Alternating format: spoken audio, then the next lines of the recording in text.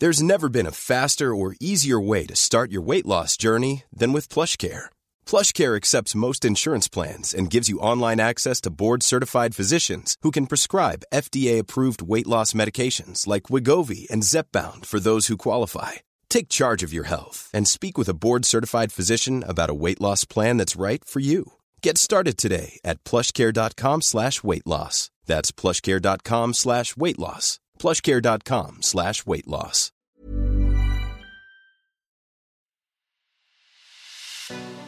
It's The Ancients on History Hit. I'm Tristan Hughes, your host, and in today's podcast, we are talking all about Roman camps in Britain. Not forts, not fortlets, there's a difference, but camps, these often temporary constructions built for a variety of functions, some serving as marching camps, others as practice camps, others as siege camps, and some even as construction camps. To talk through what we know about these often elusive structures in Britain and why there is such a rich concentration of them, in particular in what is modern-day Scotland, I was delighted to get on the show Dr. Rebecca Jones from Historic Environment Scotland. Rebecca is a leading expert on Roman camps across the Roman Empire, but particularly in Britain. It was a pleasure to get her on the show, and without further ado, here's Rebecca.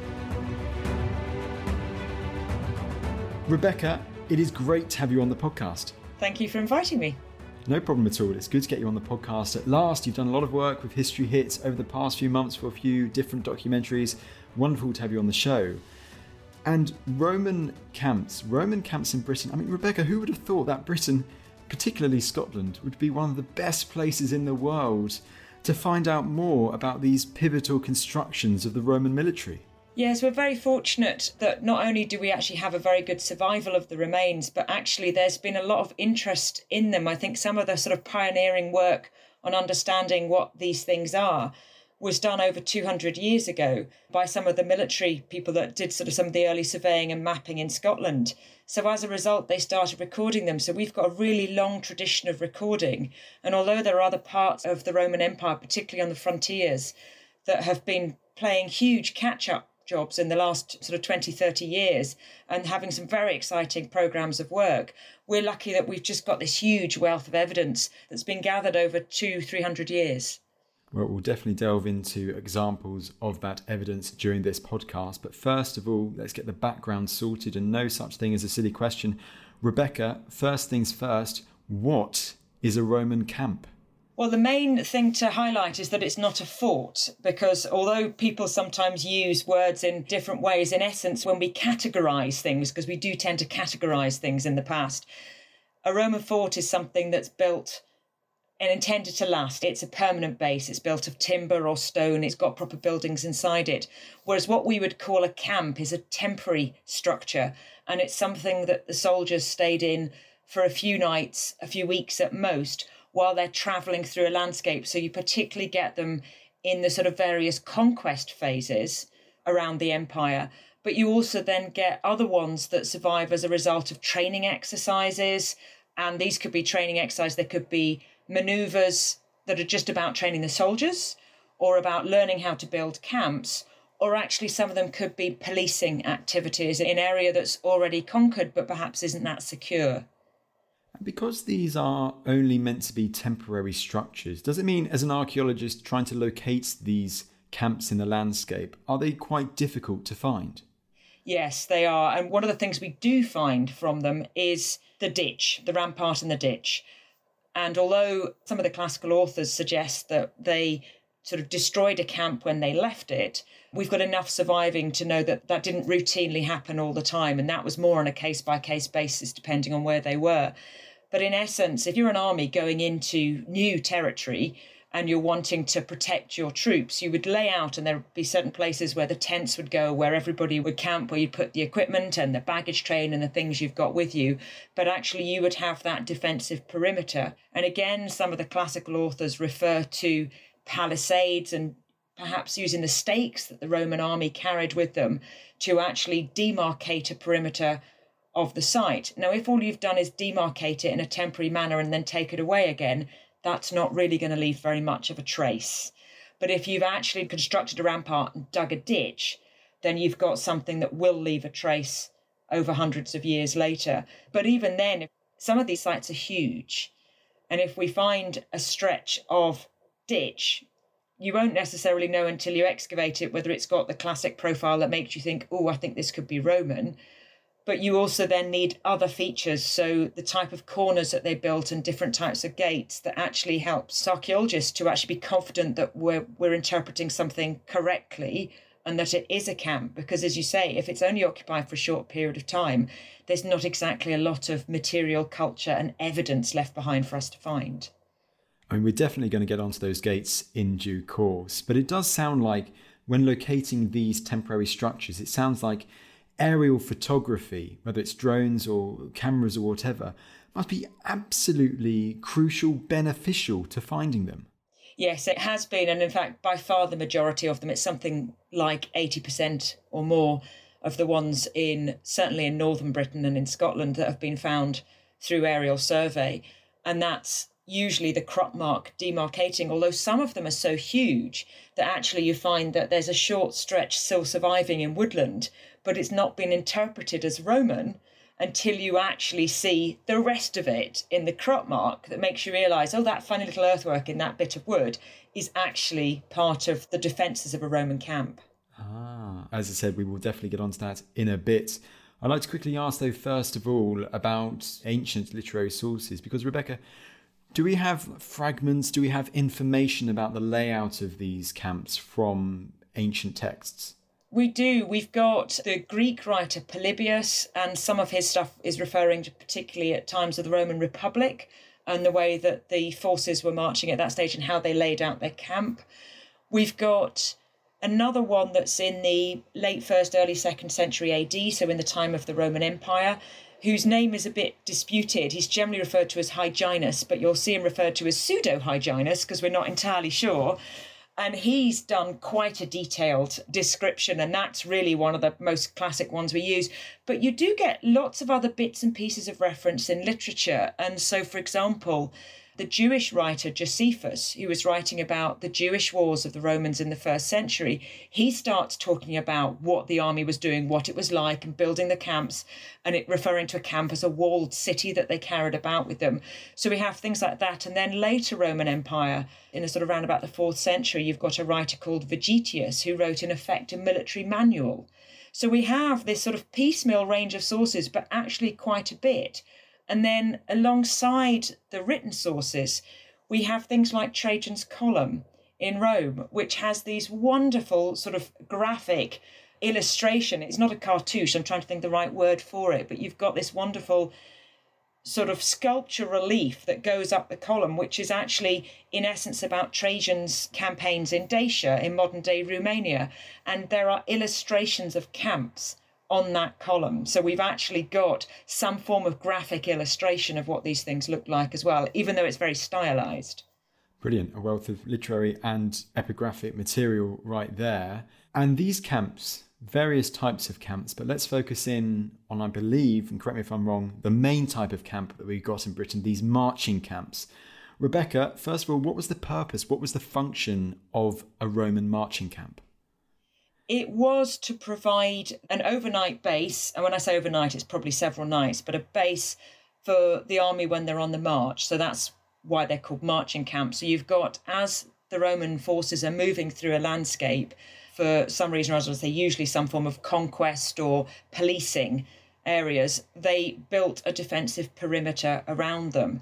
Now, we do get some areas where we get stronger defensive perimeters than others. And in other areas, it may be that they just had a rampart and that's since gone.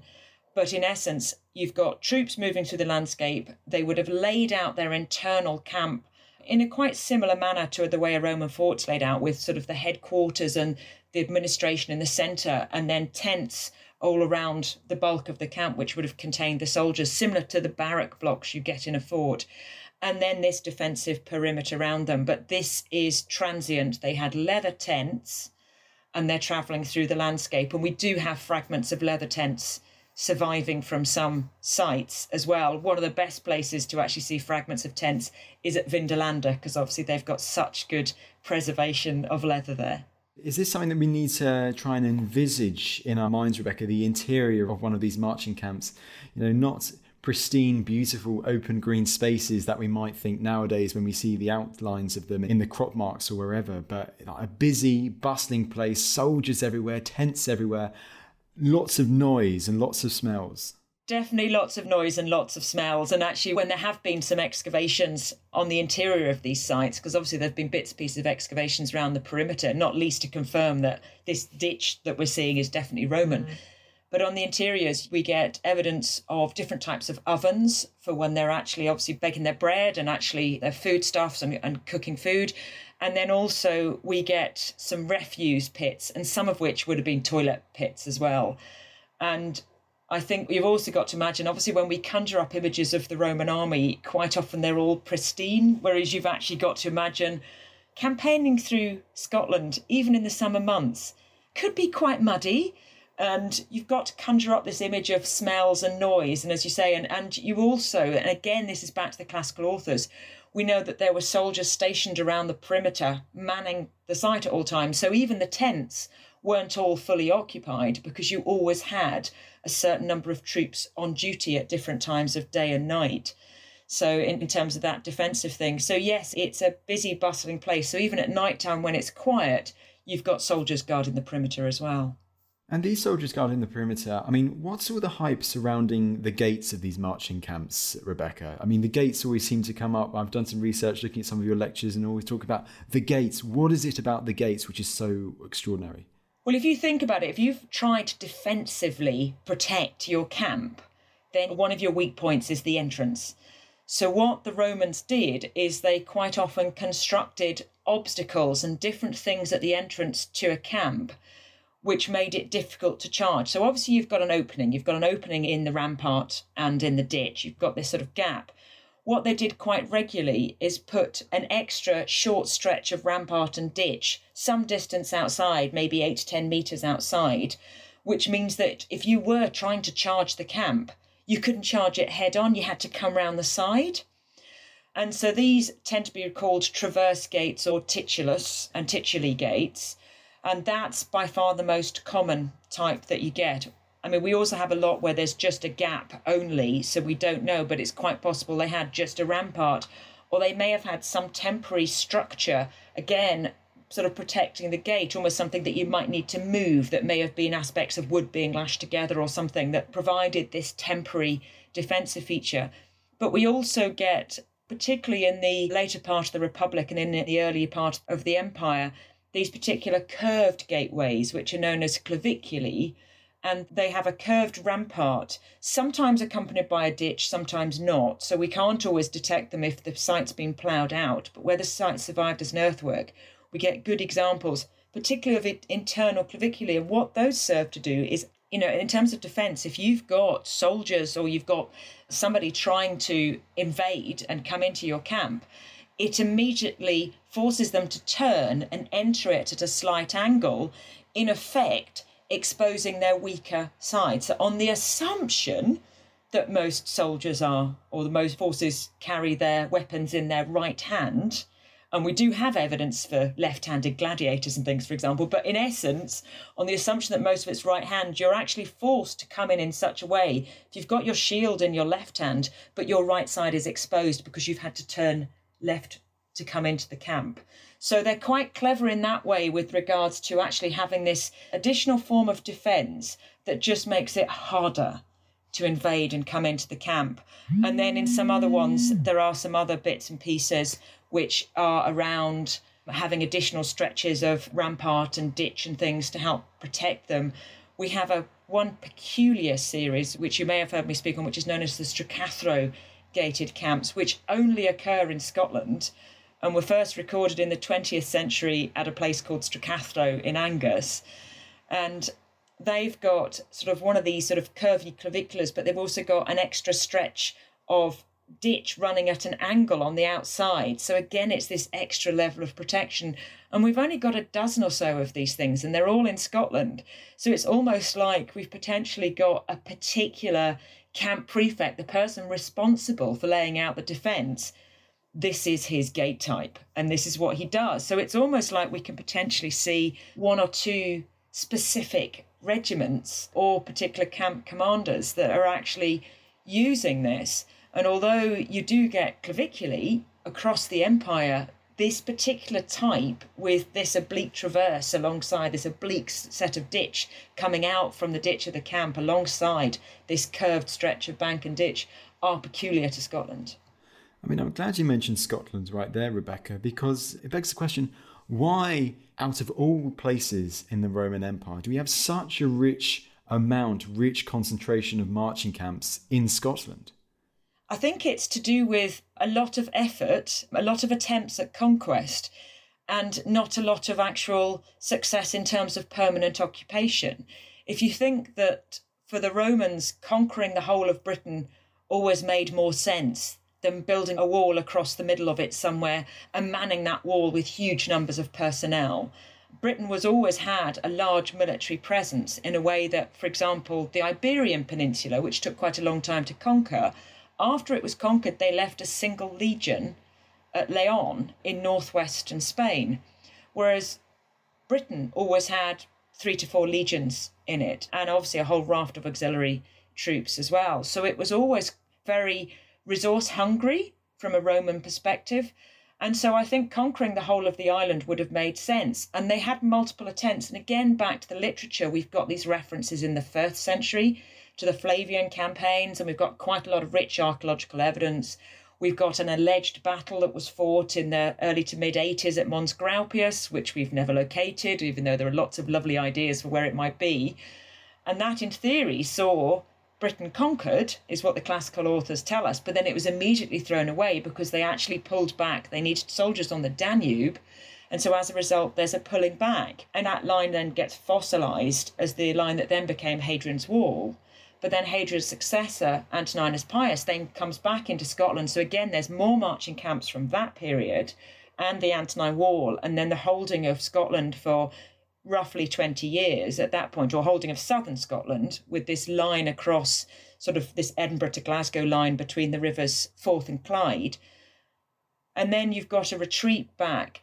We know in the early 3rd century, you've got Septimius Severus coming up again. We've got literary references. We've got some archaeological evidence for his campaigns and those of his sons, and a pulling back. But then after that, we've got these little bits of information that refer to trouble with the Picts, or, you know, fighting up north. And so there's suggestions of further bits and pieces, but potentially these are single season campaigns. And because, as I said, quite a lot of these sites are quite difficult in terms of dating, because if you've got a ditch, you might be confident saying it's Roman, but which period of Roman might be a bit more challenging. So we've got this ebbing and flowing of Roman conquest. And when you get that, it leaves quite a big footprint. And the Romans kept coming back to the same points a lot of the time. They used the itineraries they'd written, and they needed water for supplying the soldiers and the animals that came with them on the march. Not that actually finding a stream or a river is too tricky in most parts of northern Britain, but you've got them coming up and doing that and building these sites and then coming back to the same site. So as a result, you get sites that are reused, that you get overlapping. So in some areas, you might be able to look and you say, actually, I can see 10 different camps here, all on these overlapping at different angles with different gateways. So you can start to think about periods. If we've excavated between them, we can start to think about phasing. So it is this constant conquest going on. But actually, if it was fully occupied, then once it was conquered, you don't need that, which is why, as I say, in some parts of the world where you have got evidence for a lot of conquest, they're starting to find quite a lot of camps as well. So we know they're there if you look for them. But I think because, in effect, north of Hadrian's Wall, we've got repeated campaigns, that's why we've just got so much. Well, let's do a case study now of what you've just highlighted there, because let's focus on one area that I know both of us have done some work on recently near Perth, near Stirling, and that is the area of Ardogh, because it seems like a perfect example of what you were saying there, of where we seem to see multiple different marching camps, possibly dating to different periods as well. Yes, we've got overlapping camps. We've got camps which look like they've got more than one phase or annexes attached to them. One of the camps there looks like it's possibly got a reduced phase. There's a sort of a line down the middle of it. there's a lot of overlapping going on.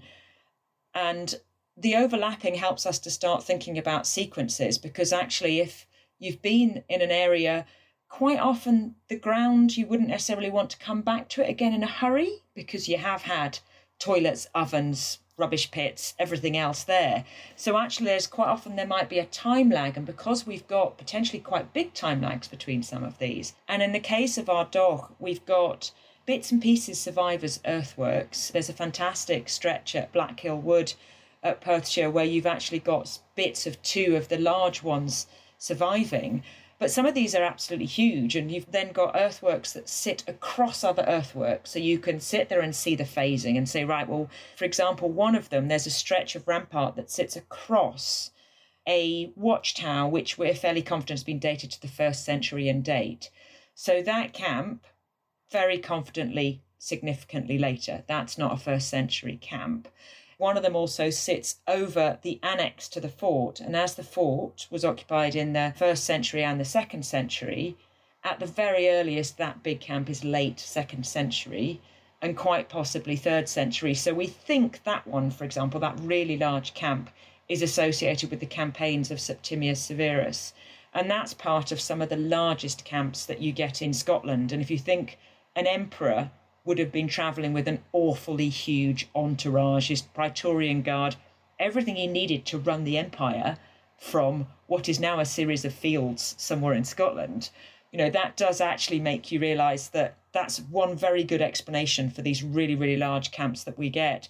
And our dock, yes, has quite a number of camps overlapping each other just immediately to the north of the fort. So it's quite likely that one of the features there may well have been before the fort was built, when they were doing a reconnaissance of the ground, or alternatively that might be under where the fort is now. That's feasible, that they started off there and said, actually, this is the best place for a fort.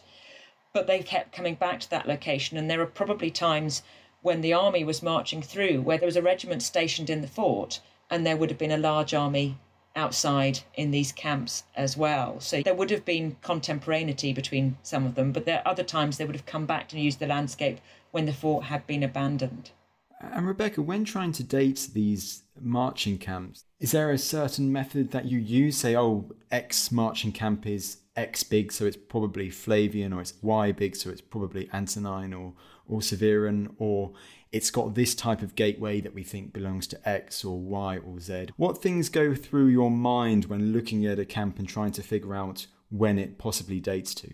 Well, we've got obviously different ways of dating. There's sequencing. So if you've managed to excavate and you can say, well, this camp is earlier than this one, or if you've actually got an upstanding material and you can see in the landscape that one of them clearly cuts through another one, so therefore it's a later date. We've had some excavations, and some of these have given us dates, whether it's the finds, which are relatively few and far between, but they may be dateable for some reason, and some of them have produced. Coins are quite rare, but bits of pottery. One camp has produced a fragment of glass, which is very unusual. I'm presuming it's from some kind of drinking vessel or something. But you have got these tangible, small pieces of dating evidence. The ovens, some of them have been radiocarbon dated. And so we've then got actually quite good dating that makes us say, OK, well, we're confident that that's 1st century. And because some of the camps, morphologically, they look the same, you could sort of draw a whole bunch of them out and stick them on top of each other, and they would look very, very similar, same number of gateways, same type of gateway, same approximate shape, certainly same size. And some of the ones that are the same size are roughly 20 to 30 miles apart, which is a feasible day's march. So once you start sort of saying that, well, actually, we might have a sequence of 6 camps, for example, that are all appear to be about a day's march apart that look the same. So at that point, if you manage to date one of them through excavation or sequencing or something like that, or sometimes through association, which is sort of the hardest way to date things because that is plucking it slightly from the air. But if you manage to date one, then you can be relatively confident that you can date that sequence. And so you do get the opportunity to actually suggest dates for these things. Having said that, we've got huge numbers that are completely undated, but we have got some. So if you've got a particular routeway or a particular set of roads, for example, that's Antonine in date, and you've got camps following those roads. Some of those camps may well be 2nd century in date, although of course that routeway may have been used in the 1st century. So again, it's how we then go, what's association and what can we definitely tangibly say. So it's not an exact science, I think it's fair to say, but obviously in some areas you have got tangible dating evidence, and we use that where we can.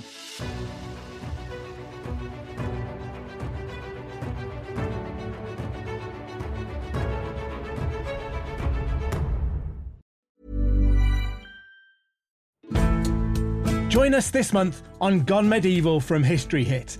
I'm Matt Lewis. And I'm Eleanor Yanaga. This April, dive into our special mini-series. With the help of leading experts, we're tracing the foundations of England by exploring the country's most powerful Anglo-Saxon kingdoms. We'll be looking at Northumbria, Mercia, and Wessex, as well as the rulers and their councils who helped shape a nation.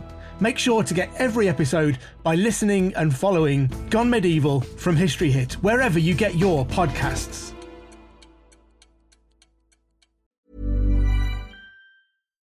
Hello, if you're enjoying this podcast, then I know you're going to be fascinated by the new episodes of the History Hit Warfare podcast, from Napoleonic battles and Cold War confrontations to the Normandy landings and 9/11.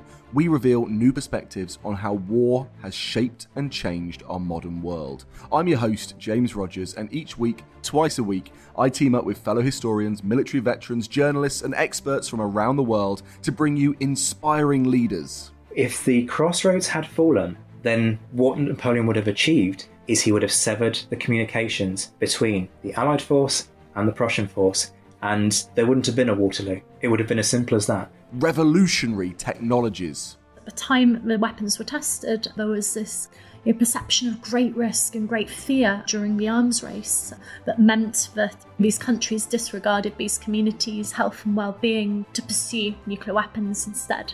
And war-defining strategies. It's as though the world is incapable of finding a moderate light presence. It always wants to either swamp the place in trillion-dollar wars, or it wants to have nothing at all to do with it. And in relation to a country like Afghanistan, both approaches are catastrophic. Join us on the History Hit Warfare podcast, where we're on the front line of military history.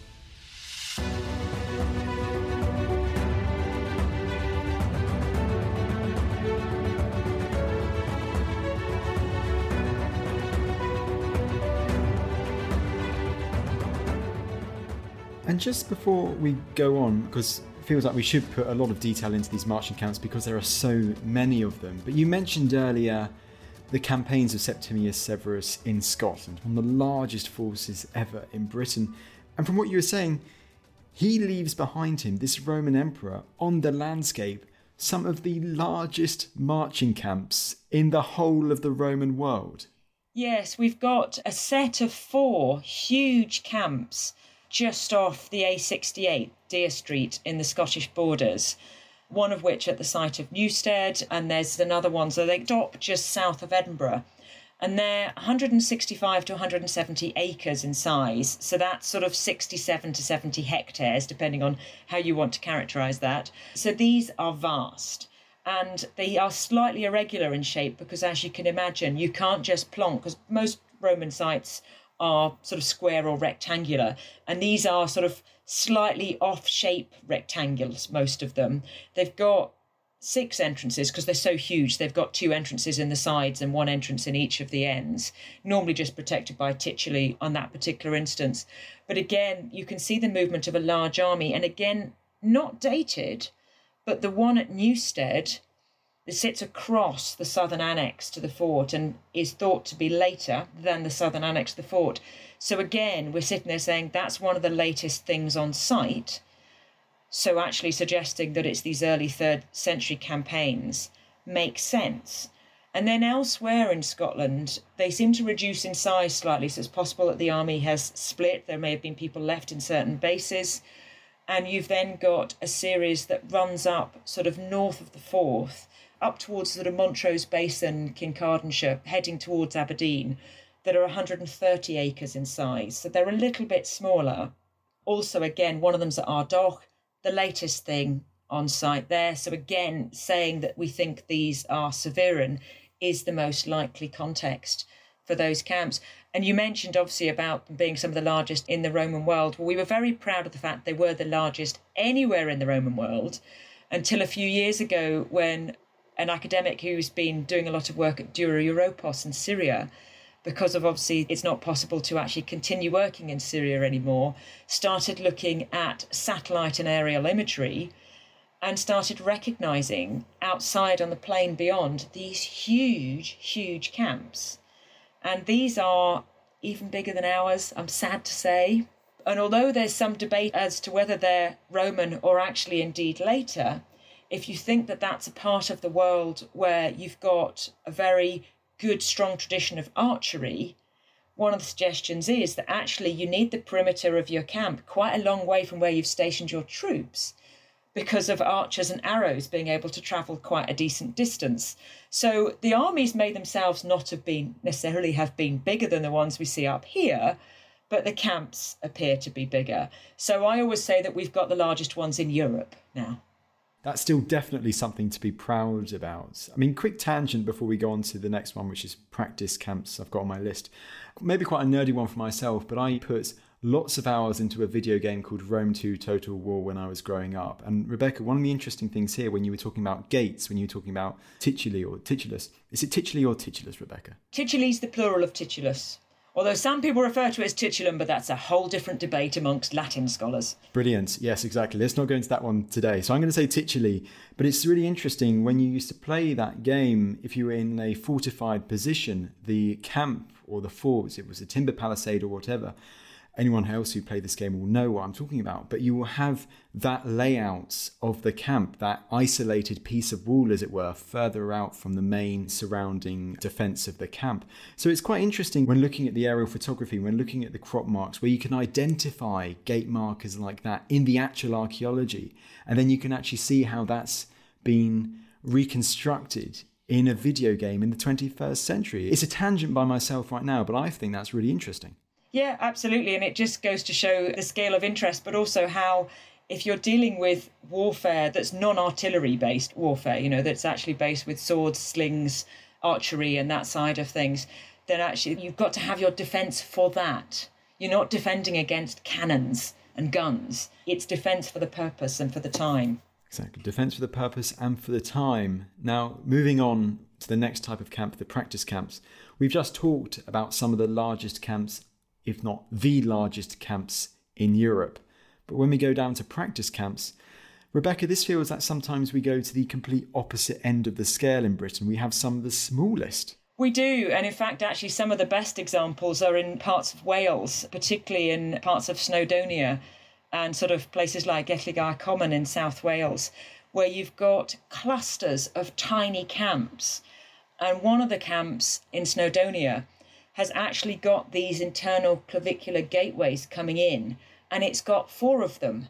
And they come in so far that you wouldn't be able to pitch a tent inside it. So it's clearly that camp has never been used for accommodation in any way, shape or form. And they are building, they're concentrating, and the bits they're concentrating on is they're learning how to build corners and they're learning how to build gates. Because one assumes that building a relatively straight stretch of rampart and ditch is the easy bit.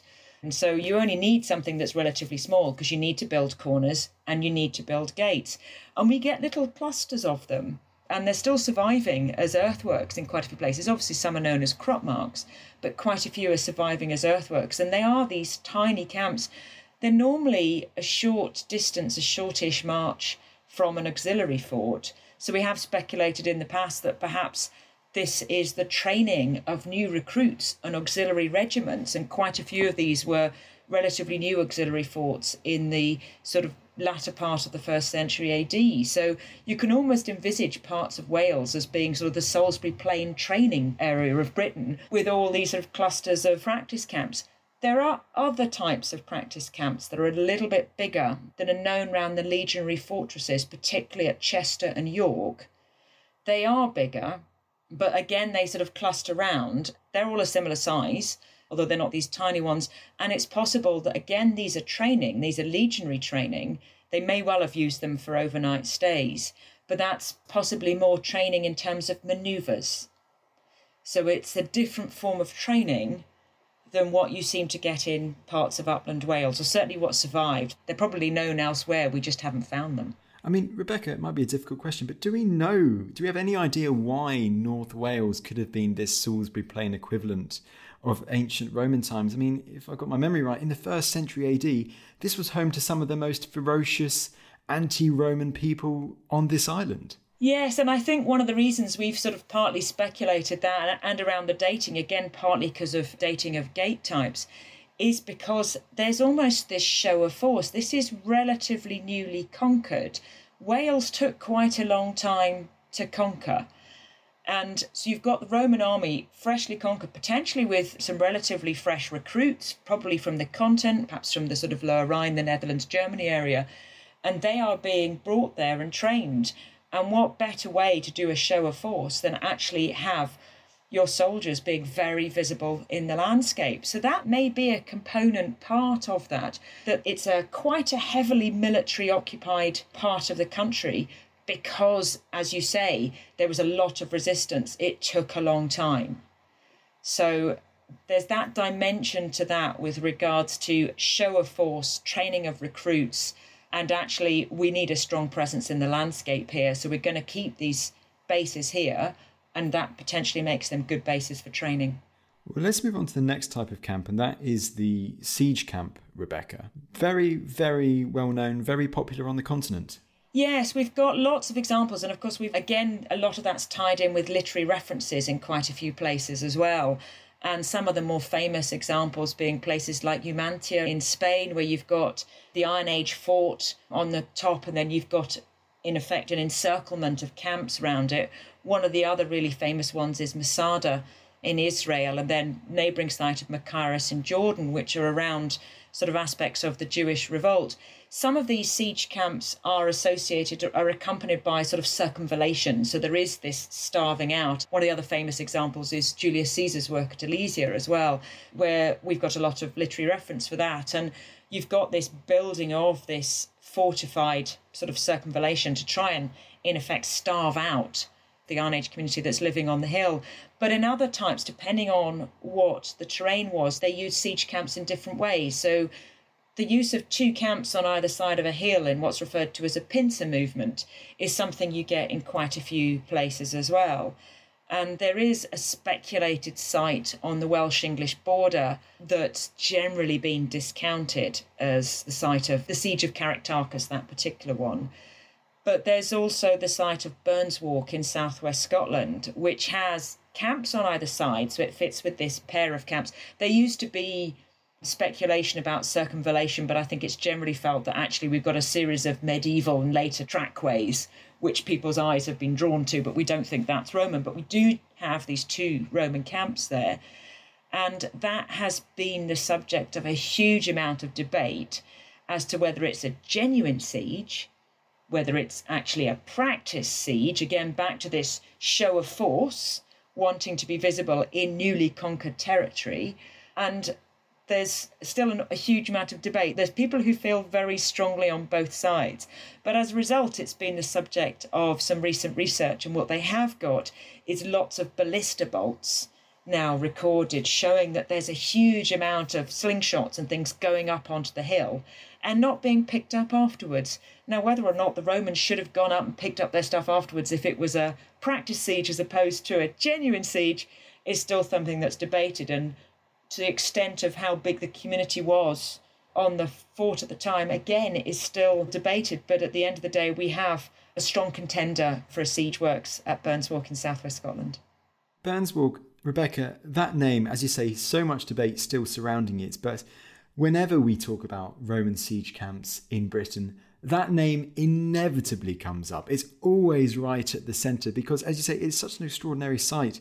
But also the mystery surrounding it seems to always just keep it right at the forefront of people's minds when you think about Roman camps in Britain. Yes, and I think also because the earthworks weren't really properly understood until probably within the last 20 years. Because, as I say, there was a suggestion of this circumvallation, which, as I say, we no longer think that those features are Roman in date. There was also a suggestion that actually one of the 2 camps sits on top of a Roman fortlet, but that's been reinterpreted as potentially an earlier Iron Age structure that had fallen out of use.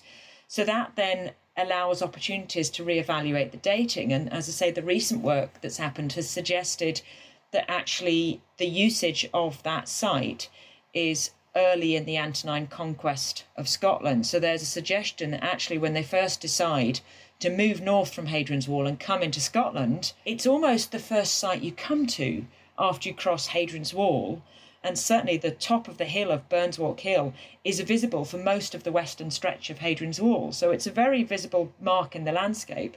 And so there's this suggestion that they've come up there with this really dramatic tactic of firing huge amounts of ballista bolts up to what was possibly quite a small community on the top of a hill. So it may have been a show of force that massively was totally unwarranted and was beyond what would have actually been required. So if you go with the siege theory, then it's possible that they've done this big show of force, but possibly didn't quite need to go as all out as they did. But as I say, this dating to the early Antonine period does seem to be the strongest dating at the moment. So yes, it's a very topical site, and because the research is all very recent, it's all very current, and it's the topic of quite a lot of hot debate in Roman circles at the moment. Absolutely. I'm going to put my 2 pence out there and say maybe it was the home of the people who the Romans considered people who were raiding perhaps that area around Hadrian's Wall, and they wanted to vent their anger out on them when they did head back north. As you say, the debate continues. I'm not going to dip my toes, my feet into that too deeply. But moving on then to the fourth and final type of camp, Rebecca, the construction camps. What are these? They're ones that would generally have housed the soldiers who were building something. So it's for the construction workers, as it were. And again, there's probably more of them than we recognise or interpret as such. But we have got a few places, and the best example actually being on the Antonine Wall, where we've got a set of camps with a relative evenness of distribution where we found them. There are some gaps. Similar sizes at key points on the wall that would have been a perfect location to house soldiers. And a couple of them have produced dating evidence, and they've produced dating evidence to that early part of the Antonine occupation. So the idea that they're contemporary with the construction of the Antonine Wall is a strong hypothesis to pursue. And because there's a similarity, we've got about 3 or 4 of them which are a bit bigger, and they are in sites that are key points in the landscape when you're actually thinking about how to lay out the wall. So it's possible we've got these sort of 3 or 4 larger ones that were involved when they were first laying out where the wall was going to sit. So a couple of them are next to some of the really early forts that were built on the wall, because a couple of the forts on the wall have got aspects of stone in their construction, which most of the other forts don't, which again, that's an early phase before they realised that actually constructing the entire wall of stone was not a viable proposition in that part of Scotland. So we've got these larger ones, and then they're almost in pairs as you go along. Now, whether or not you've then got one housing the troops involved in the rampart, another at the ditch, or whether actually they're going off in different directions and they're building out, we're not entirely sure. But we can also pair some of them up with this wonderful set of distance stones that we've got from the wall, which basically say this legion built a certain amount of miles or paces or whatever of the wall. So we're quite confident, as I say, because a couple of them have produced this early Antonine dating, that we have a sequence of construction camps. And in 1 or 2 other places where you've got a camp immediately outside a fort, it may be that 1 or 2 of those are actually construction camps. And 1 or 2 forts, when they've been excavated, have produced evidence for possibly something underneath. And again, it's possible that the construction workers for that fort were actually housed within the fort whilst they were building it in temporary accommodation. And then also the building of Roman roads as well is something else. Interestingly, we can't say the same about Hadrian's Wall. Hadrian's Wall has got a huge array of camps along its length, but it doesn't have this grouping and consistency that the Antonine Wall has. Again, partly because Hadrian's Wall was occupied for so much longer, whereas the Antonine Wall just does really have an up to 20-year life cycle. But that does give us this sort of microcosm, and we're quite confident. And again, parts on the continent, there have been a few sites in Germany where people have suggested what they've actually got as construction camps for major frontier works. I mean, Rebecca, we've talked about Scotland, we've talked about Northern England, and we've talked about Wales.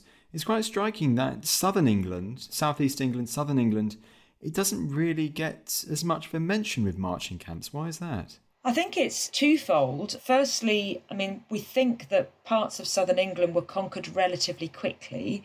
If you think we've got some quite early dating from some of the sites as far north as sort of Oxfordshire, suggesting that after the invasion of 43 AD, there was quite a rapid progress through parts of the countryside. But also, we've got reference in a book called Germania about some of the campaigns in Germany, where they refer to the use of palisades, ditches on some sides, but palisades on the other. So if you've only used a palisade, if you haven't constructed a ditch, and obviously in parts of southern England, you've seen large agricultural improvements in a lot of areas.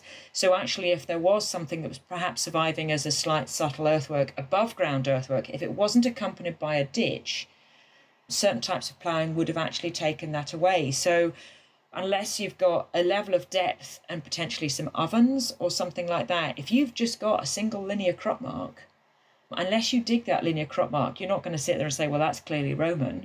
And if they haven't needed to have corners or fancy gates, then you wouldn't necessarily interpret it as such. So it's not to say that you haven't got the soldiers moving through the landscape, but I think you haven't necessarily got quite the same form of defence utilised that's leaving a trace that we can detect now.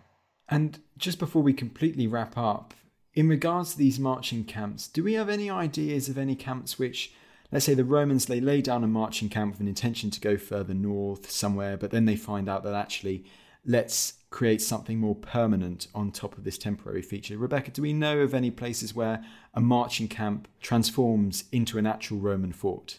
I think there may have been some where you've got some on top. Actually, it's the examples I can think of are more likely to have a fortlet inside them rather than a fort.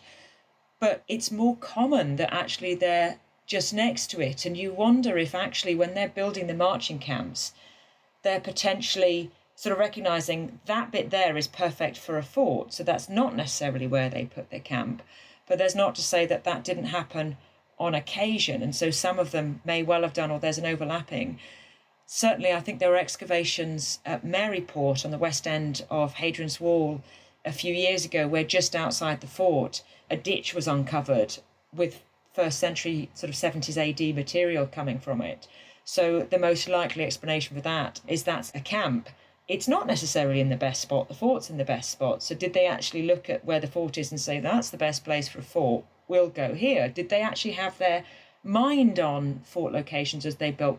Possibly, we don't know. But also, if you have soiled the ground, in effect, the last thing you want to do is put a fort on top straight away anyway, because potentially, as we've said earlier, you've got, because some of these camps, we haven't talked about numbers, but there's been speculation, for example, that Agricola, when he's coming through Scotland, if you look at the literary forces, had potentially somewhere between 18 and 21,000 men with him. And so when we start saying the size of some of these camps, the volume and the numbers of men that you're talking about is vast.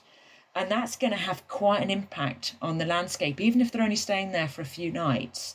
That's quite a lot of waste, as much as anything else. And you wouldn't necessarily want to come back to that in a hurry. Although having said that, we think when they were marching north and then they came back south again, they did possibly reoccupy some of them on their march back south again. But it may be that, as I say, there's an aspect of choice around where they put their sites. But inevitably, they're on as flat land as they can possibly get, close to watercourses. And some camps, you can see differences in camp prefects, the people designing the layout of the camp. Some of them are actually quite topographically astute. They follow the landscape in certain areas. There's a boggy bit of ground they'll skirt around. Other ones have just plonked a rectangle on a sharp hill. And so there's bits of it where you're thinking, well, they couldn't possibly have pitched a tent here because it just wouldn't have been viable. You couldn't sleep at that angle. So there's almost a job's worth mentality of the soldiers who are, when they're building those ones. So you do get these sort of differences and the sizes. So actually trying to determine how big they are and the size of the army. But we are talking huge numbers. Absolutely. And then Severus, it's something like 50,000 and the accompanying fleet. It's unprecedented numbers. To wrap up then, from all you've been saying, Rebecca, it really, as we said right at the start of the podcast, Scotland is this jewel in the crown when wanting to study marching camps, when wanting to look at the archaeology to understand more about these vital structures of the ancient Roman military. Yes, as I say again, because it's this ebbing and flowing, plus we've got the campaigns of Septimius Severus, so we have these huge ones. So yeah, it's a very, very rich place to study, and indeed so are parts of northern England as well. But, that whole area sort of around Hadrian's Wall and to the north of it is an incredibly rich landscape for understanding the movements of the army. Absolutely. And I'm guessing is one place that you might be having a look at in the future, always got your eye on, is the elusive battlefield of Mons Graupius and the Roman camp, which they mention in the text as being close to that battle site. Yeah, I live in hope that we'll discover it one day. I mean, we do, every once in a while, somebody from the continent will discover a new battlefield site and we'll all get really excited and find out what they've discovered. But a lot of the time, these are battlefield sites where the Romans lost. And we're dealing one, obviously, with Mons Graupius, where the Romans allegedly won.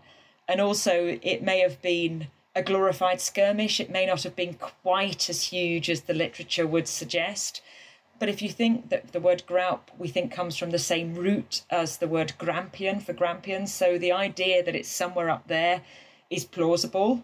We've got an arc of camps coming round the Grampian Mountains. So various ones have been suggested at various times as being the location. So I live in hope that it'll get found. Well, we've got more information on Mons Graupius coming up. We've got Andrew Tibbs on the show not too long after this one to talk even more about that elusive battlefield and the battle site. Lastly, Rebecca, I must mention the work that you and your team at Historic Environment Scotland and local communities have been doing on this key Roman feature of Scotland, which is the Antonine Wall. Yes, we're incredibly lucky to have this project running with the support of local communities, various trusts and the National Heritage Lottery Fund, as well as the 5 local authorities and ourselves. And we've got a range of sort of building projects, things that are being built. We've got a series of play parks. We've had some new Roman sculpture that's gone in. We've got some lovely replica distance stones that are being put back into the landscape because they're in a museum for their preservation, but we've been able to do very exact replicas and put them in the landscape. And then we've also got a series of projects that we're doing with the local communities to help bring Roman history to life and make it more accessible, not this dusty thing that's done by academics, but actually this thing runs through our back garden. What is it? Tell me more about it. Absolutely brilliant. And last, and certainly not least in this case, your books on camps are called? Yes, I've got Roman Camps in Britain with Amberley Press. I've got Roman Camps in Scotland with the Society of Antiquaries of Scotland, but that's sadly now out of print. So we're looking at possibly trying to put it online, which would be the most accessible way of doing it. And then a few years ago, I worked on a Roman Camps in Wales project, and that's also published, and that's also sadly out of print. So I'm afraid they're quite difficult to get hold of, but certainly Roman Camps in Britain is still available. And I think watch this space to see if we can get the Scotland book online. Exactly. Roman Camps in Europe next. Rebecca, just goes for me to say, great to see you again, and thank you so much for taking the time to come on the podcast. Thank you for inviting me.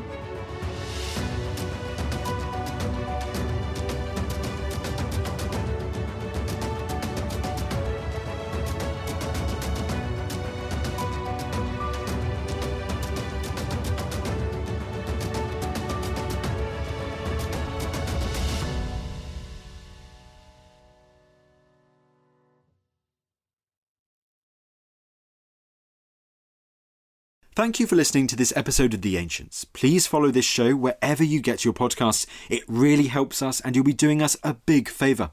Don't forget you can also listen to all of these podcasts ad-free and watch hundreds of documentaries when you subscribe at historyhit.com/subscribe. As a special gift, you can also get your first 3 months for just £1 a month when you use code ANCIENTS at checkout.